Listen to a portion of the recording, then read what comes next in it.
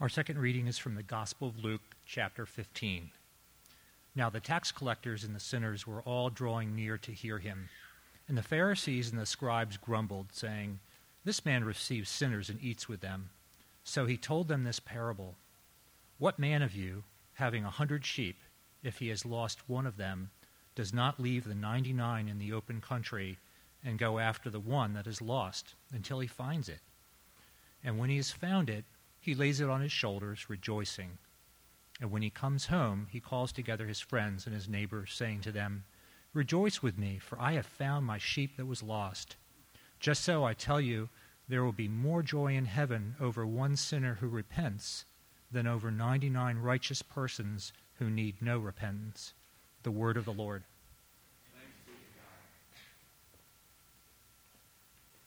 We're in our series here at Christ Church Vienna, if you're with us for the first time this week, and our series in sermons is the vision and values of the church. Our vision and value statement is this: we are a gospel-driven, externally focused, extended family Anglican mission for Vienna, Virginia. And specifically today and next week, we're looking at the aspect that is to be an externally focused church. When we talk about that, we use words like being outward-facing people. We use a term that's used in church circles, which is being missional, others-focused, outwardly focused. We recognize, as we've talked about the importance of the gospel, we recognize that we all need gospel transformation. And so we want gospel transformation for ourselves and for everyone around us. And towards that end, we want to be involved in the lives of the people around us. Spending time with them at work, in our neighborhoods, at school, investing in their lives and being a part of them. And ultimately, we want to share the good news of Jesus Christ, our hope for salvation. That external focus is what drove me to want to start this church, to bring the good news of Jesus Christ to people that had never heard it, and to be a church for people who had never been a part of one. But it wasn't always so for me. Not too many years back, I was working at a church, and after a few years working at that church, you know what I found? Every single person I knew was inside that church. All my social circles, all my friendships. You see, I worked at a church. I went to church on Sundays. My friendships began to be with the people inside that church, and so the things I did for fun on the weekends were with those people in the church. A few years in, and the only thing I knew were people inside of a church. I began to pray, "God, change my heart and my thinking so that I would even care about somebody who doesn't go to this church." And a few months later, I needed to get a second job. So I started working mornings at Starbucks. And pretty soon found myself from 5 to 9 in the morning with people who did not like church very much, weren't a part of one, or had left them long ago. And I was friends with them and developed friendships with them. One guy, this big burly guy with tattoos, came over to me one time during my off hour when I was reading the Bible, preparing for a sermon, and he said, "What are you reading?" And I said, "Oh, it's the Bible. Here, sit down, read it." He sat down, read it, and the two of us talked about the book of Romans for a little while. He took that Bible home, read the Gospel of Luke, and the next day we talked about it some more. A few months later, when his brother fell out of a fire escape and ended up in the intensive care unit, it was me he called. When I moved to England, he called, having shown up in England, saying, "Hey, I've come to stay for a few days." And not too long ago, I celebrated his wedding. Simply stepping outside of the boundaries of this church building and engaging the lives of others developed a deep discipleship friendship that wouldn't have existed for him or for me if I hadn't left the confines of the church building. You know, now I want everyone to know and experience Jesus as God and Savior. That's what I'm here for, okay? Every time I'm somewhere, it's because I want somebody to know more about God. He has changed my life, and I want him to change yours. That seems to be a mindset that's a little bit more like Jesus in our passage than like the Pharisees that were confronting him. In our passage, Jesus is seen as the externally focused one, and the Pharisees are a little bit upset at what he's doing. The passage that we're looking at is Luke 15, and it's in Luke 15 that Jesus tells three parables: the parable of the lost sheep, the lost coin, and the two lost sons. You might know it as the parable of the prodigal son. But the context is important for these parables. The context is this: now the tax collectors and sinners were all drawing near to him. They were all drawing near to Jesus. Now we've talked about tax collectors and sinners here. In these passages, they're represented in the parable of the prodigal son by that prodigal son, the younger brother who leaves everything. It's the outsiders to the religious center of Judaism. They were those who didn't follow the moral or religious rules of the day. Today, we would talk about it as those people who simply don't believe in God or aren't sure what to do with God. People like a lot of my friends who have simply left the church, who, if I asked them, would probably consider themselves outsiders. These are the people who were drawing near to Jesus. Think about it. These were the sorts of people who were intrigued by and attracted to Jesus. The average tax collector and sinner would have avoided the Pharisees at all costs. But these people didn't avoid Jesus. Nor did they think that he's irrelevant, much like many people think churches and Christians are today. In fact, they drew near. Why? To hear him. They wanted to hear what this Jesus had to say. And what did Jesus say to these tax collectors and sinners? The same thing he said to everyone else, which was actually a very harsh and narrow message. Jesus went around saying, "You've heard it said, don't commit adultery, but I say, don't even look at a woman lustfully." He takes the commandments and digs them further in and says, it's not just your outward actions that I'm after, it's your motivations, why you do them. Jesus called people to repent, to confess their sinfulness, not to do whatever they wanted. The woman caught in adultery, he did turn things on the Pharisees and say, "Let he who is without sin cast the first stone." But then what did he say to the woman? Go and sin no more. Time and again, Jesus pointed to himself with a very difficult message when he said, "I am the way, I am the truth, I am the life." Jesus was claiming audaciously to be the way to know God. He was claiming to be God. And yet, these tax collectors and sinners wanted to be with him. Because in the midst of it, he was presenting a gospel of grace. A message that all people need the salvation that he had come to offer. And yet, it's available to all people. Not just to the religious insiders. Not just to the morally perfect. God's love and salvation is for everyone. Outsiders were continually intrigued and attracted by Jesus. It's the outsiders who time and again connect with Jesus, and it's the religious who don't. In Luke 7, it's the sinful woman who's weeping and washing Jesus' feet with her hair who connects to Jesus, and it's Simon the Pharisee who is hosting the party who does not. In Luke 18 and 19, it's the rich young ruler who followed all the rules who can't quite seem to connect to Jesus. And it's Zacchaeus, the tax collector and swindler, who does connect. In John 3, Nicodemus, the religious leader, can't quite make sure what to do with this Jesus. And in John 4, a chapter later, it's the Samaritan woman at the well, a sinner who is the outcast among outcasts, who meets Jesus, connects to him, and is transformed. Outsiders continually drew near, were connected to, and transformed by Jesus. So, are the non-religious and outsiders drawn to us? What maybe gets in the way?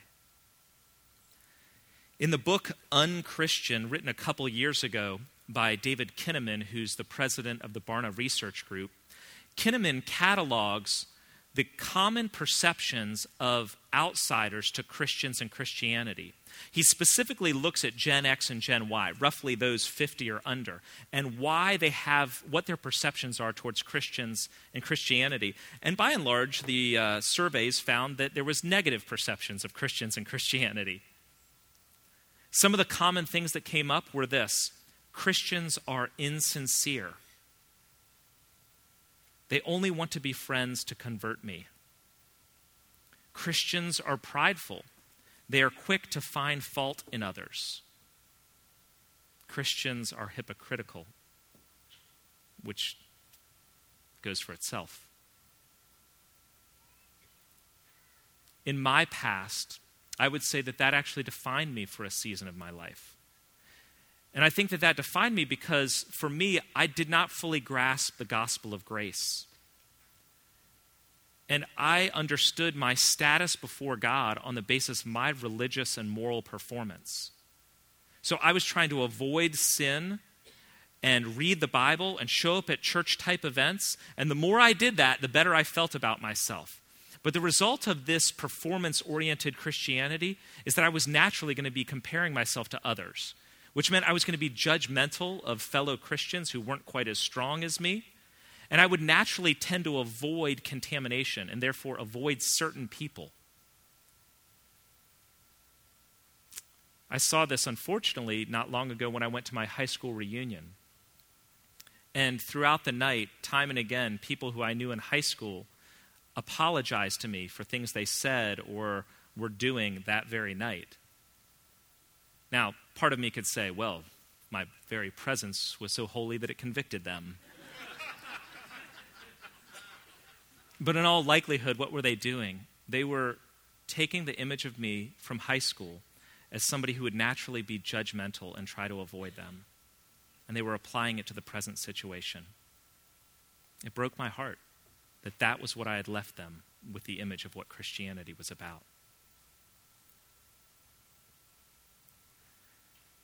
So what might facilitate the non-religious being drawn to us? Two things that don't often typify Christians in the church. One is humility. Humility. And the other is selflessness. But in order to be truly humble, we need a gospel of grace, not of performance. The gospel of grace says that we are all sinners. We all fall short. We are all lost, which means I can't look out at this room or any room in the world and think of myself as better than others. And because it's by grace, it's not me and my intelligence that got me to understand the good news of Jesus Christ. It's not my goodness that met God halfway. It's all God, all the time, always. Which means I'm not any better than anyone else. I am simply one dumb lost sheep that happened to be picked up. And so are you. Humility comes from that gospel of grace. The other side that might actually open people up to wanting to be around us is selflessness. Instead of insincerity or hypocrisy, it would be a genuine and committed love and concern for others. If we truly love God and have experienced the love of God, it will result in loving others. That's the amazing thing, is that when you've been grasped by the love of God, it increases your love for others. That selflessness and sacrificial concern should typify us. The Pharisees, though, they are not sure what to do with Jesus, so they accuse him. It says the Pharisees and the scribes grumbled, which is a way of talking about public accusation, saying, "This man, this Jesus, receives sinners and eats with them." That word receive there is actually a cognate word. It's putting together two words. It's the word receive along with a preposition, which basically means really receive. And so instead of just welcome or receive, like, hey, come on in, it is to accept into fellowship. It's to welcome them into your life. And of course, as we've talked about here before, that's the same thing with the accusation of eating with these tax collectors and sinners. Because eating was sacramental, it was covenantal, it was contractual. When you ate with somebody, it was a way of establishing the relationship or confirming the relationship with them. So the Pharisees are accusing Jesus of what?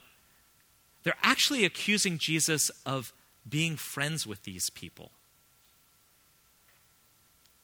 Think about how profound that is. Jesus developed friendships, deep, committed, loving friendships with tax collectors and sinners, with religious outsiders and the morally suspect. Friendship was and is Jesus' master plan for spreading his gospel and kingdom all over the world. So what do?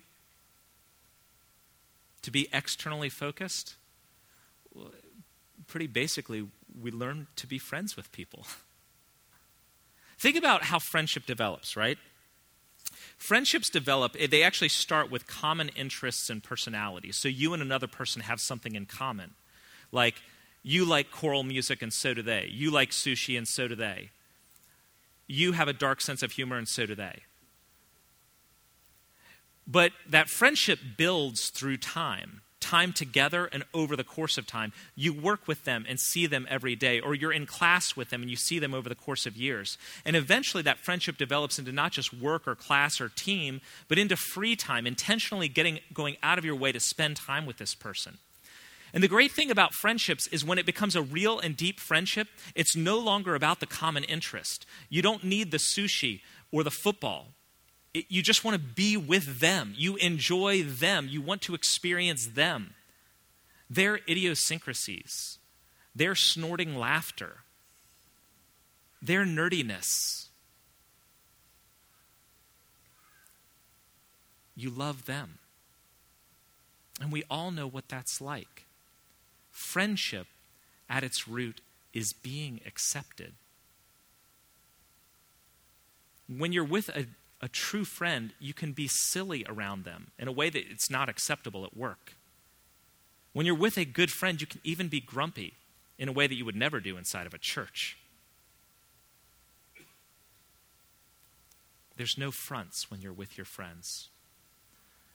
If your friend comes over and you're in your pajamas, it's okay. And when you walk into a good friend's house and you want a drink, you simply go to the fridge and get out a soda. You have refrigerator privileges with them, and they with you. Friendship is being known.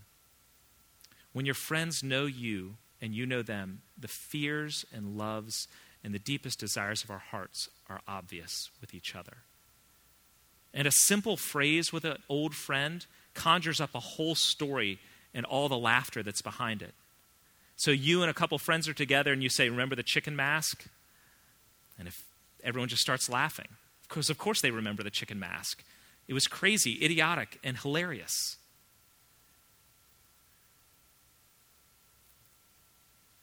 Friendship is being accepted and being known. It's being vulnerable and committed and selfless. When we are with our friends, we're almost more fully human, more like what we are meant to be, more fully ourselves. This is what Jesus was doing with tax collectors and sinners. It's interesting, isn't it? Jesus chose friendship to develop his disciples, and he used friendship to reveal himself to tax collectors and sinners. Friendship was his method.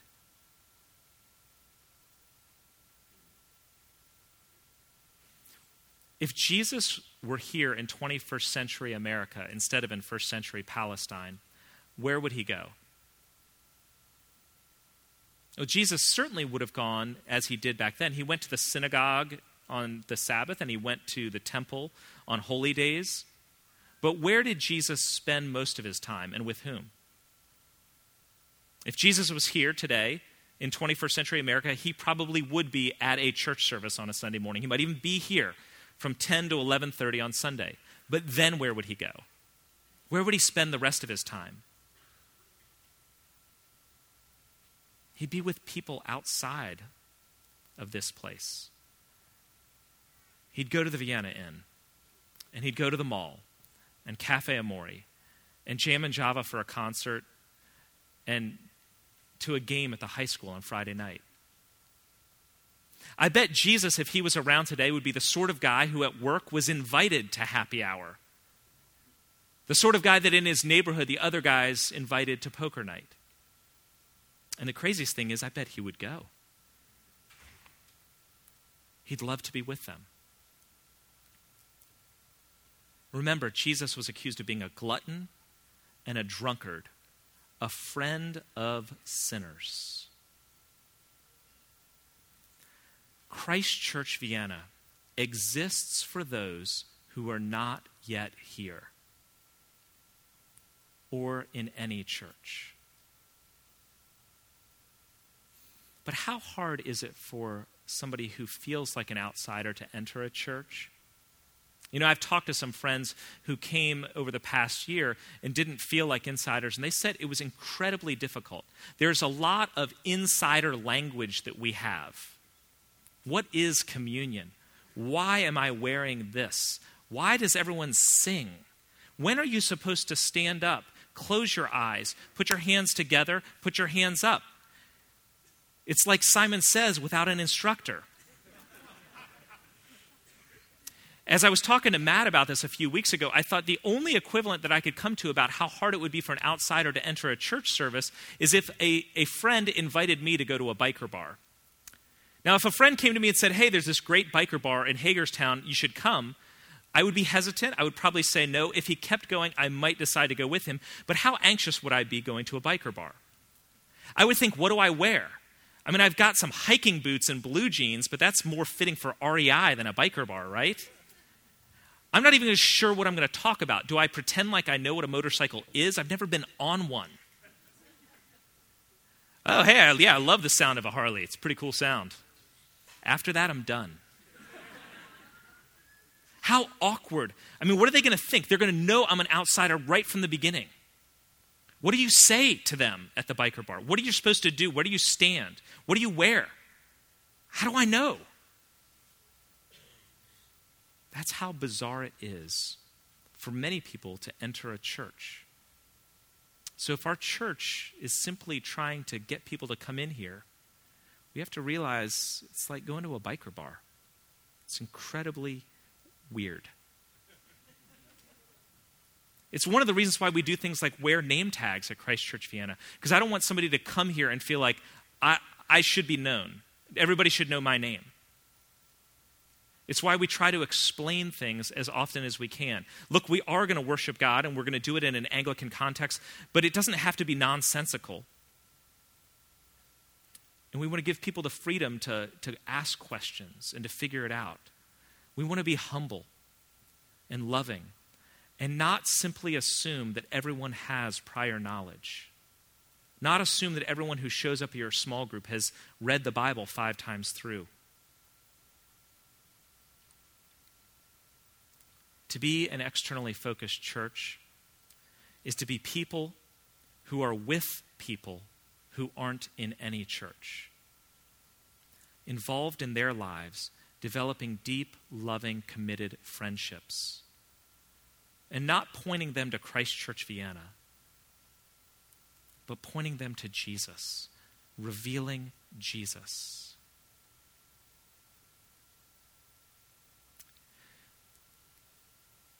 And even one way that I like to think about it is like this.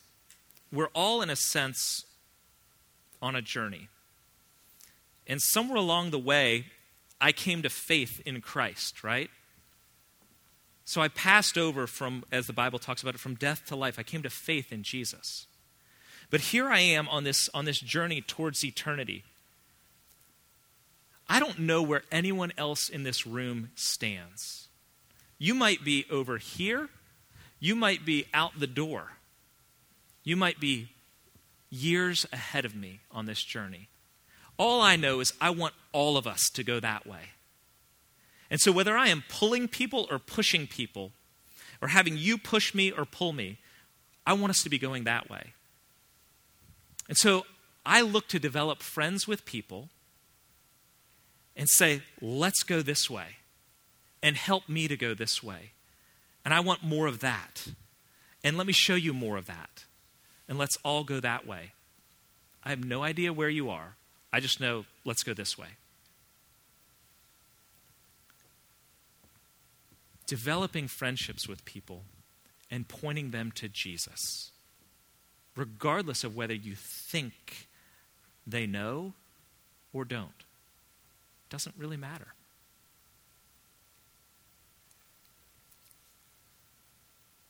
So why do this?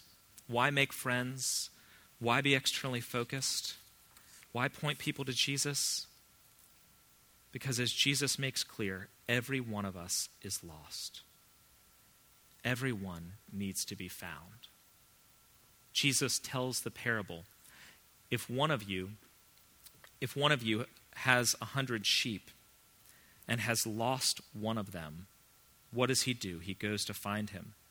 You know, what's interesting in the wording that Jesus uses here, it's very un-Middle Eastern. In Middle Eastern idiom and thinking, you don't drop the pen or miss the train or lose your sheep. It's the other way around. The pen fell from my hands. The train left without me. My sheep got lost. Jesus intentionally throws that upside down and says, if you have lost your sheep. He's referencing Ezekiel 34, where God pronounces judgment on the leaders of Israel for losing the sheep, for not seeking and finding them. And Jesus is saying to the Pharisees, you have lost the tax collectors and sinners. Is the church any different? In Unchristian, David Kinnaman records that most outsiders to Christianity have a large amount, an enormous amount of firsthand experience with Christians and Christianity. 1 in 5 who consider themselves an outsider have had a bad experience in a church or with a Christian that gave them a negative view of Jesus Christ. In other words, the majority of people who don't really believe in God, who don't go to church in this country, most outsiders are not unchurched, they're de-churched. They've left the building because we have lost them. But the Good Shepherd seeks those who are lost until he finds them, and he carries the sheep home. Jesus is actually finishing the prophecy of Ezekiel 34, where God pronounces judgment on the leaders of Israel and then says, but I will come. I will come as the Good Shepherd, and I will seek my lost sheep and bring them home. Jesus is showing himself to be the Good Shepherd. He's saying, I have come as God, the Good Shepherd, to seek and rescue and return all of the lost sheep home. Think about what Jesus is doing here. In this parable, he's giving us a picture of the gospel. He's calling us to repent, to believe, and to rejoice. Jesus is redefining repentance and saving faith as the need to accept being found. Think about it this way. Repentance is not meeting God halfway. It's not proving yourself to him.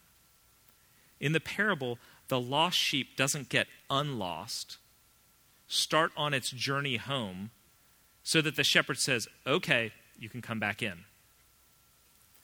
Repentance is admitting lostness and receiving the arms of the shepherd when he comes. Think about the point of the parable.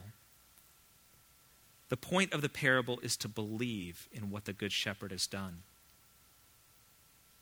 At great cost to himself in the parable, the shepherd leaves his home, seeks, rescues, and returns the lost sheep. What does this tell us? It tells us God loves lost sheep.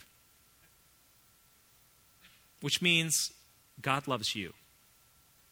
No matter how lost you feel, God loves you desperately and will do anything to return you home. And that's the gospel message. The gospel message is God has left his home at great cost to himself to rescue us. Believe that. And finally, rejoice. Jesus says, in summation, to summarize the whole parable, he says, "Just so, I tell you, there will be more joy in heaven over one sinner who repents than over 99 righteous persons who need no repentance." Do you catch Jesus' ironic humor there? Over 99 righteous persons who need no repentance? No such thing exists. There are not people who don't need repentance. Everything else that Jesus has ever said is that we all are unrighteous and all need repentance. We are all lost sheep. It's not just one, it's 100.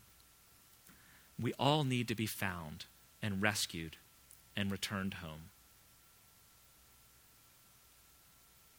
So will we accept being found and rescued by Jesus?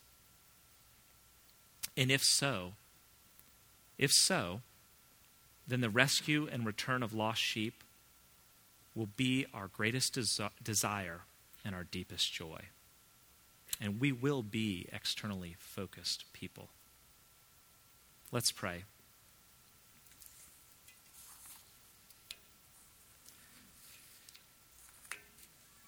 Jesus, we need you to seek us. We need rescue and return. Forgive us as a church and as Christians for losing lost sheep, for acting more like Pharisees and less like Jesus.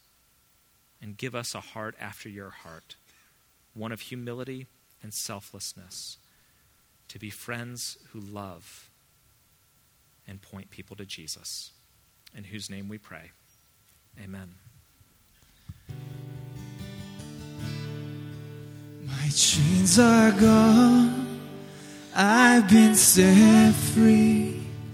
My God, my Savior has ransomed me. And like a flood, his mercy reigns, unending love, amazing grace. The Lord has promised good to me. His word, my hope secures. He will my shield and portion be, as long as life endures. Through many dangers, toils, and snares, I have already come. 'Tis grace that brought me safe thus far, and grace will lead me home. My chains are gone, I've been set free. My God, my Savior has ransomed me. And like a flood, his mercy reigns, unending love, amazing grace, unending love, amazing grace.